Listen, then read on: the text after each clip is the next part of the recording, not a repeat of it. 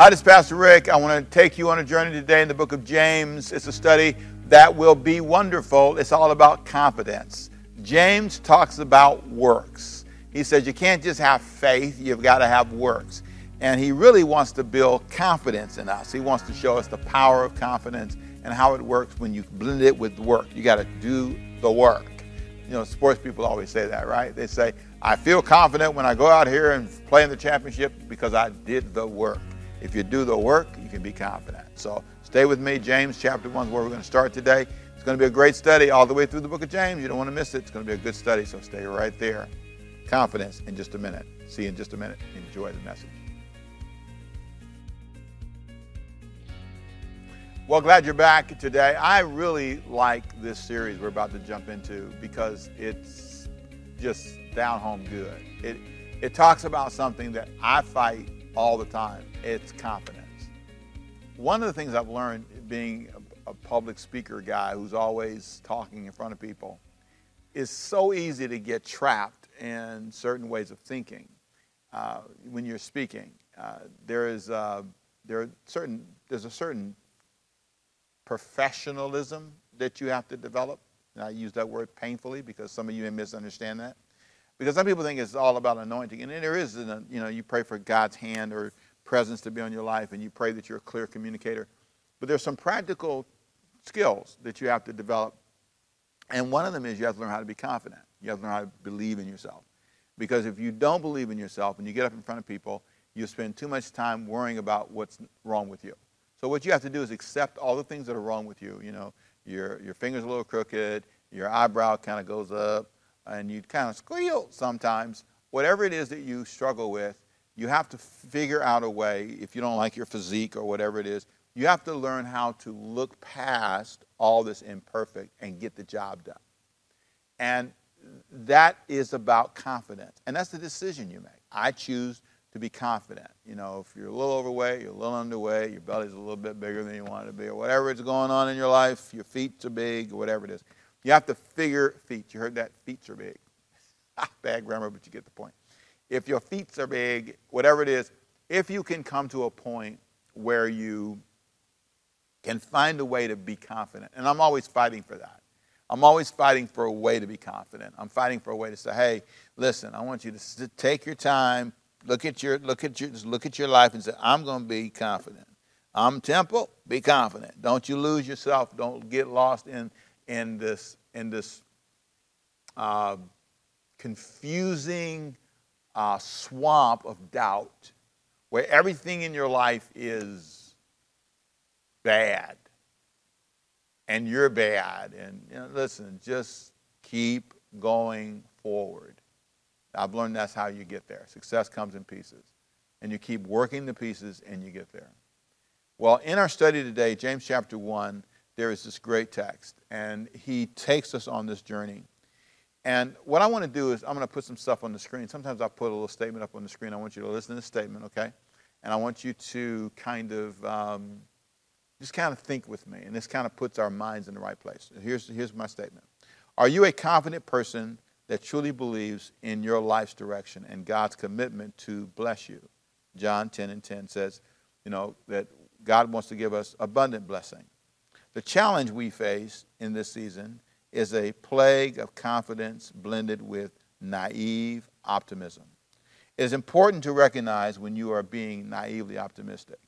In James, they thought that because they had faith, their works did not matter. And I want to stop there for a minute. I want to point out that the goal of the series is to point out the importance of blending faith and works. I want you to see that if you don't blend faith with works, if you don't blend action with what you're confident in, that you're being naive. And there's a term, and I'm going to put it on the screen for you again later on, naive optimism. Naive optimism is an interesting term. Naive is something we all understand. I've been naive, you've been naive, we've all been naive. But sometimes you can be naively optimistic. You believe things are going to work out and you think they're going to be fine, and you're wrong. They're not going to be fine. Your marriage is not going to be fine. Your health is not going to be fine. Your finances are not going to be fine at all. it's important for you to be clear that in order for that to happen, you have to do the work. You can be optimistic, but if we don't do the work together as a nation, as a people, if we don't band together as a church, if we don't band together as a family, then we're naively optimistic. Let me read my second statement. I want you to just follow me along for a minute. A confident person faces unexpected challenges and can lose hope if not careful. Hopelessness over time can produce a toxic, sick-like feeling that can shift our view of the world.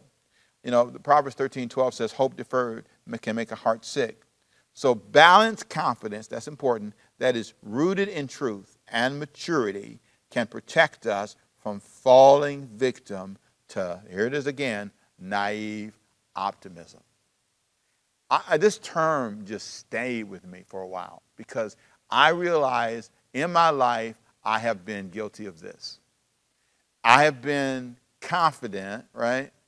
But I was being naively optimistic because I thought I would have opportunity, but I didn't throw enough what I call footballs to the future. I didn't make enough plans to have the grades I wanted. I wanted to make money and advance the ministry and advance my personal life, but I didn't make enough investments. I had the wrong friends, the wrong approaches. I spent time doing the wrong things. And so I'm naively optimistic.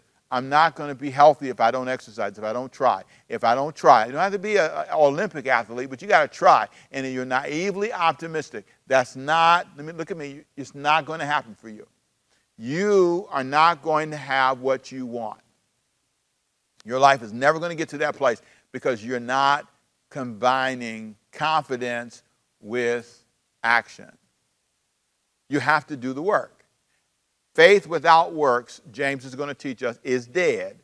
You can't have it. So if you can just, for a minute, back up the train and accept that fact, that I'm in a place in my life, if I'm not careful, that is going to be permanent. This is where I'm going to live. This is how I'm going to live. I'm going to be dependent on these people. I'm going to be dependent upon some offering. I'm going to be depending on somebody giving me something because I am not willing to do the work.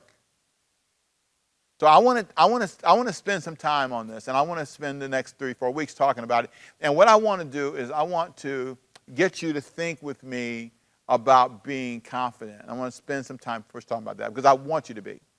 And the book of James is about you being confident. You need to be a confident person, a person who's focused, who's clear, who's not confused. So watch this with me for a minute. This is James chapter 1, verse 2. My brethren, count it all joy when you fall into various trials. I want you to be confident. When you fall into difficulty, when you go through challenges, I want you to be confident. I don't want you to be insecure. I want you to see from the very beginning, he says, I want you to be confident. And he mentions something that's going to happen. Trials, difficulties, tests, things are going to happen. He goes on to say this in verse 3. Knowing, here's why you're confident. Knowing that the testing of your faith will produce something positive in you, patience. There's a benefit for difficulties. You're not going to have difficulties without some benefit. You know, I am greatly benefited by the trying academic hurdles I've had to jump over. But they made me better. I've learned from them. Verse 4. Let patience, I love this verse, I quote it all the time. Let patience have its perfect work. In other words, let the trial, the difficulty, let the process work its way through your system. You know, get in that gym, work it out. It's that perfecting process. It's plowing through the insecurity. It's working through the conversation. Let patience have its perfecting work that you may be perfect or mature and complete, lacking nothing. All this is about training you so you'll be strong enough to get the job done. So he says, let patience have its perfecting work.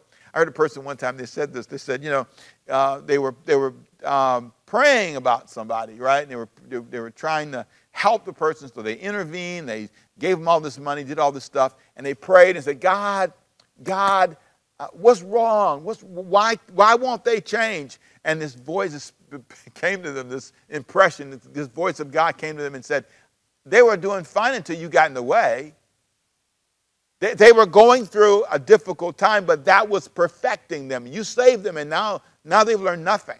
I'm not saying you don't save people. I think the point is there are times when you got to let it go. There's nothing you can do about it. And there are times with your children it's that way. There are times with people who work for you it's that way. There are times when it's like that way for you.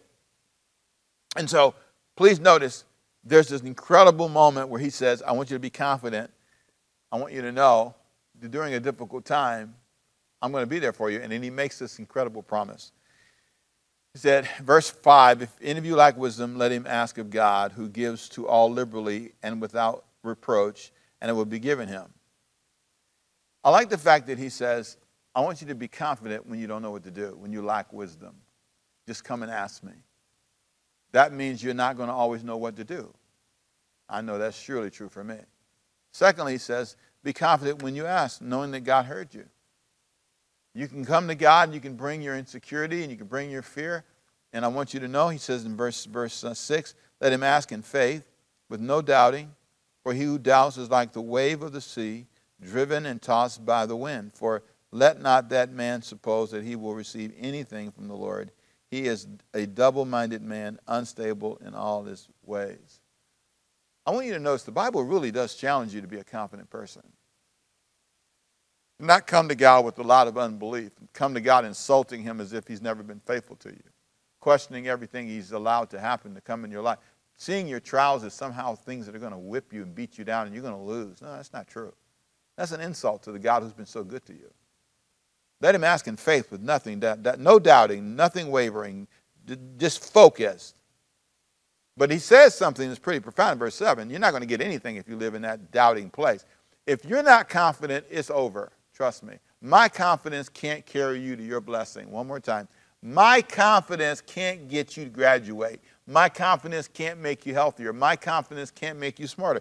I can pass it to you, but at the end of the day, if you doubt everything you do, then you're going to fail. Let me help you with that. You're going to fail. If you doubt that your relationship can make it, if you doubt, if you don't believe, and if you're not willing to do the work, that's the key thing, do the work, which he's going to talk about later on in the book, then forget it. Being confident, it's not going to work.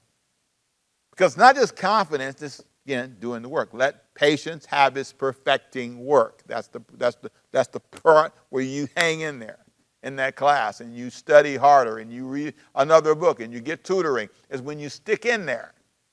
Then he goes on, he says, be confident. Not only, if you're writing a list, if you're following in the notes, you can see it. It says, be confident when you lack wisdom, be confident when you ask, and be confident in your humble beginnings.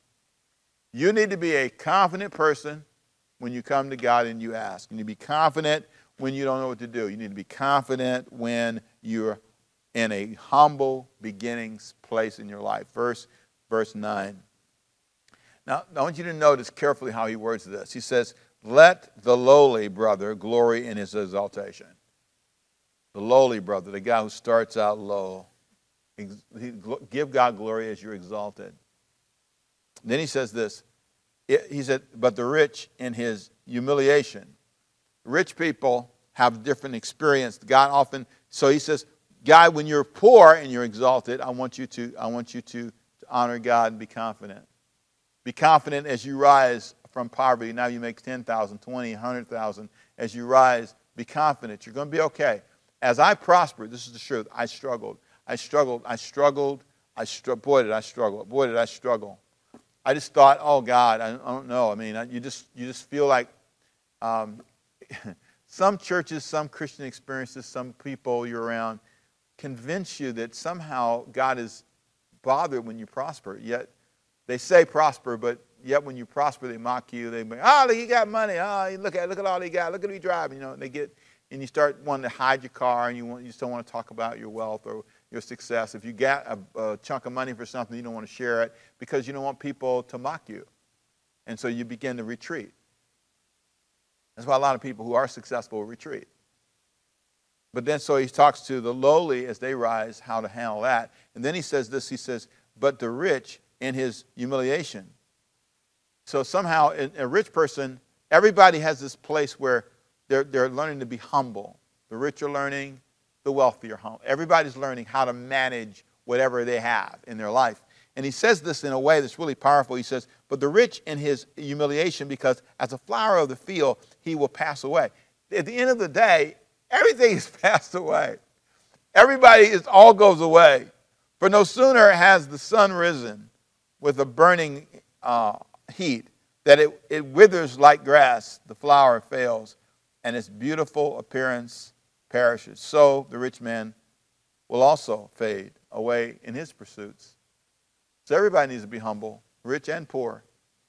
I was in a basketball game one time, and a guy walked through, and a friend of mine was there, and he said to me, "See that guy?" He says, "He used to be one of the baddest players, the baddest athletes, and whenever he would walk in this arena," he said, "they would mob him." And he said, "But look now, nobody is greeting him. He's walking through, and every now and then somebody will wave. But there was a time he couldn't walk like that through here." And I remember thinking, wow, what an amazing moment to see the transition in life from one level to the next. You know, as you go through life, you have humbling moments. Some of you grandparents are going through that right now. Some of you people that were the CEO on the job, man, you're the big rich guy, and now you're going through this humbling retirement season. Some of you are climbing up in business, and you're climbing to this new place, and you're going through this humbling place. But here's what the Bible says, and I want to close with this. Be confident, James chapter 1, verse 12. Here's what he says, when you do the work. Blessed is the man, verse 12, who endures temptation.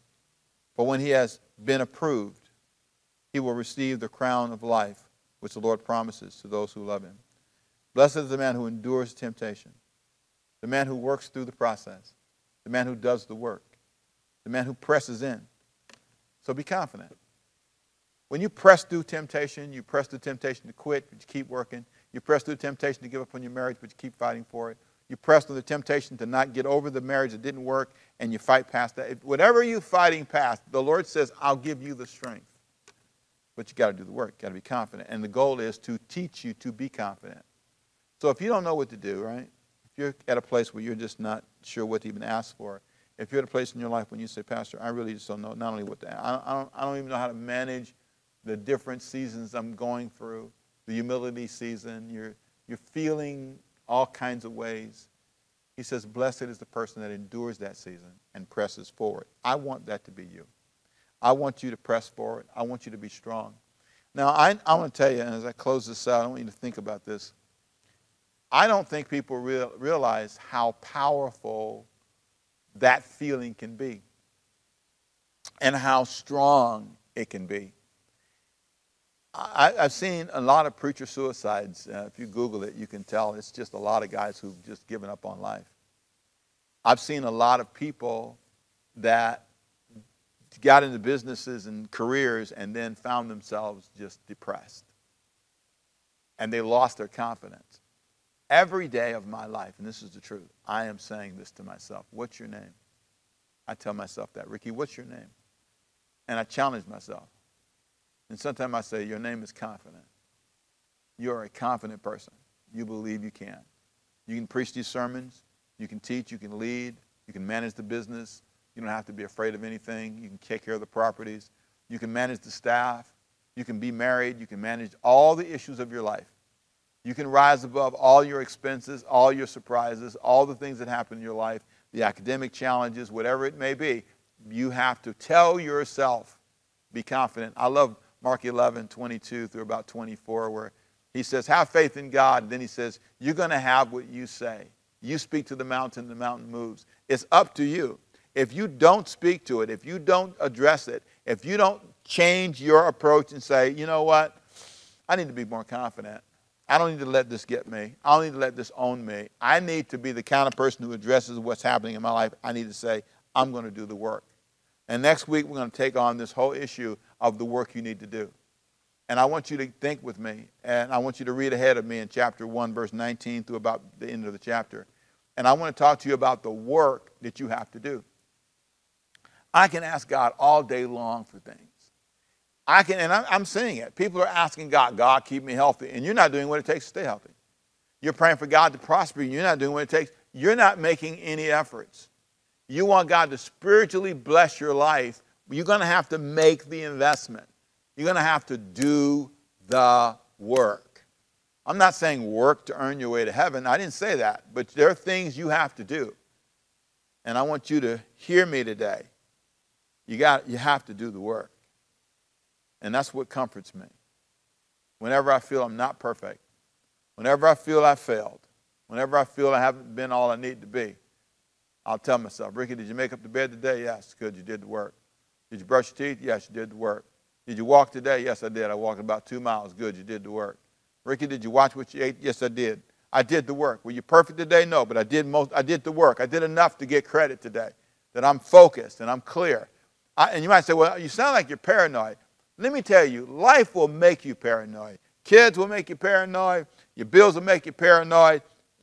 People, community, pandemics, a lot of things will make you paranoid.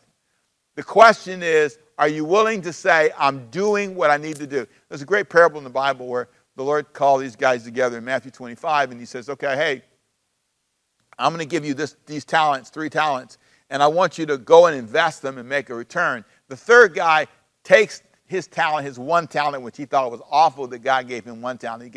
He gave him the least of all the talents, least of all the money to manage. And he said, when the Lord came back and said, did you take the money I gave you and use it and invest it? What did you take? What did you do with what I gave you? The guy complained. If you remember the story in Matthew 25, he said, well, you didn't give me much, and so I didn't do anything with it. And then he said these great words. You could have at least taken it to the banker and gotten interest. But you didn't even do that. Here's the question. Are you doing nothing and then waiting for God to bless you? You got confidence that God's going to do these great things in your life? You're naively optimistic. That's not going to happen. Listen to me. It's never going to happen for you as long as you don't do the work. There is a process and a humility and an attitude you have to have. You can't manage $10,000. You cannot manage $10 million. Trust me. If you cannot manage one little attitude and one little frustrating moment, you cannot be over a multi-corporation with lots of people. You can't, because you can't control your temper in this one place. Your business will not grow. Opportunities will not come. You're naively optimistic. You're sincere. You may be Christian. You may be full of God and full of Jesus in your mind. But until you come to that moment where you say, I need to do the work. And I'm not talking about going out and being an Olympic star. I'm saying do the minimum. At least do the minimum. That's all. You'd be surprised what taking 1 class can do, and then another class, and then another one. Maybe you can't take 3 classes at one time. Maybe you are a 1-class person. I like that. The last programs I was in, get this grammar right here, we took them 1 at a time, and it really was helpful for me. The last one was 2 at a time. And that was enough for me. And I did extremely well. And it's something about being honest with yourself. Did the work. That's why I can be confident. I'm going to be okay. Let me pray for you. Father, I pray for those who've not done the work. Let this be a moment for them of transformation, a moment where they face themselves. Our churches have to do the work. We have to make the digital switch. We have to rise up and embrace the world we live in. We can't run from where we are. Some of us have to do the work and stop with these things we're doing that don't work in our direction where we're trying to go. And so I pray for you to help us today to take an honest look at ourselves and our lives and help us to be honest about doing the work. I close, Lord, praying for our society. I pray for this season we're facing in this country, and I pray for you to help us do the work. Help us to get people where they need to be and responding to what they need to respond to. Pray for those who need, Lord God, to embrace the truth. We've got to do the hard work, and that means facing ourselves, facing our wrong, facing our pride, facing our arrogance. Help us, Lord God, do the work. Help us to call those who aren't telling the truth into accountability. Help us to challenge our future.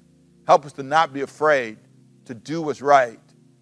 I pray for us today as a nation, as a people. Pray for our church.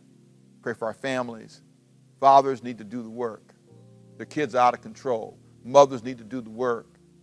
Their mayors, city leaders need to do the work. Politicians need to do the work so that we can get to where we need to be If we don't do the work, we're being naively optimistic. It will not get better until we do the work. And so I pray your blessing upon us in Jesus' name. Amen. Wow, I pray you were blessed by that today. And I pray that you do the work today. Jesus did the work for you to come to him. All you have to do is open your heart. Father, I pray for those today who've never given their lives to Christ. Let this be the moment that they know he's done the work, died on the cross so they can be free. May this be the moment that their lives will change forever. May they say, God, I need your forgiveness in my life. Amen. Well, thank you for being with me today. Thank you for letting me pray with you. Thank you for listening to the message. If you're a person who says, hey, you know I need to start a life with Christ. I know this is my moment when I need God in my life. I want you to simply just pray this prayer with me. Father, I receive your grace in my life. Thank you for dying on the cross for my life. And let this be the beginning of a new life for me. In Jesus' name, amen. Well, I pray you gain some confidence listening to this message, because it really is powerful when you can say, I did the work and I don't need to be insecure. It's something I use all the time now. Whenever I'm tempted to feel like I didn't do enough in a day, I say, well, Temple, did you do these 3 things? Yeah, if you did, be confident. Just rest in that. You don't have to do everything that needs to be done, just that you made an effort. And I'm learning to use that as a tool. For some of you, you're constantly feeling like, oh, I didn't do enough for my kids. Well, did you feed them? You did. Did you take them to school? You did. Are they in the bed now? Good. Okay. You did the work. Let's give yourself a break. Let's not feel like, Pastor, you're not a good pastor because you didn't preach all the sermons for the month yet. Did you preach the last sermon? Good. Did you do your best? Good. Okay, you did the work. So give yourself a chance to breathe. Let me pray for you. Father, I pray that those who've heard the message would say, I'm going to walk with more confidence, more peace. I know I did the work. If I haven't done the work, I will do the work tomorrow. And then I'll begin to work toward making sure I keep doing the work so I can be confident. James says we've got to make sure we put works with our faith. And I pray that in this message, in this series, we'd all open our hearts to doing the work so we can have more confidence. In Jesus' name, amen. Thank you for being with me. I'll see you next time. We got more to say about this. I promise you, this is going to be a really good series. See you next time. Bye-bye.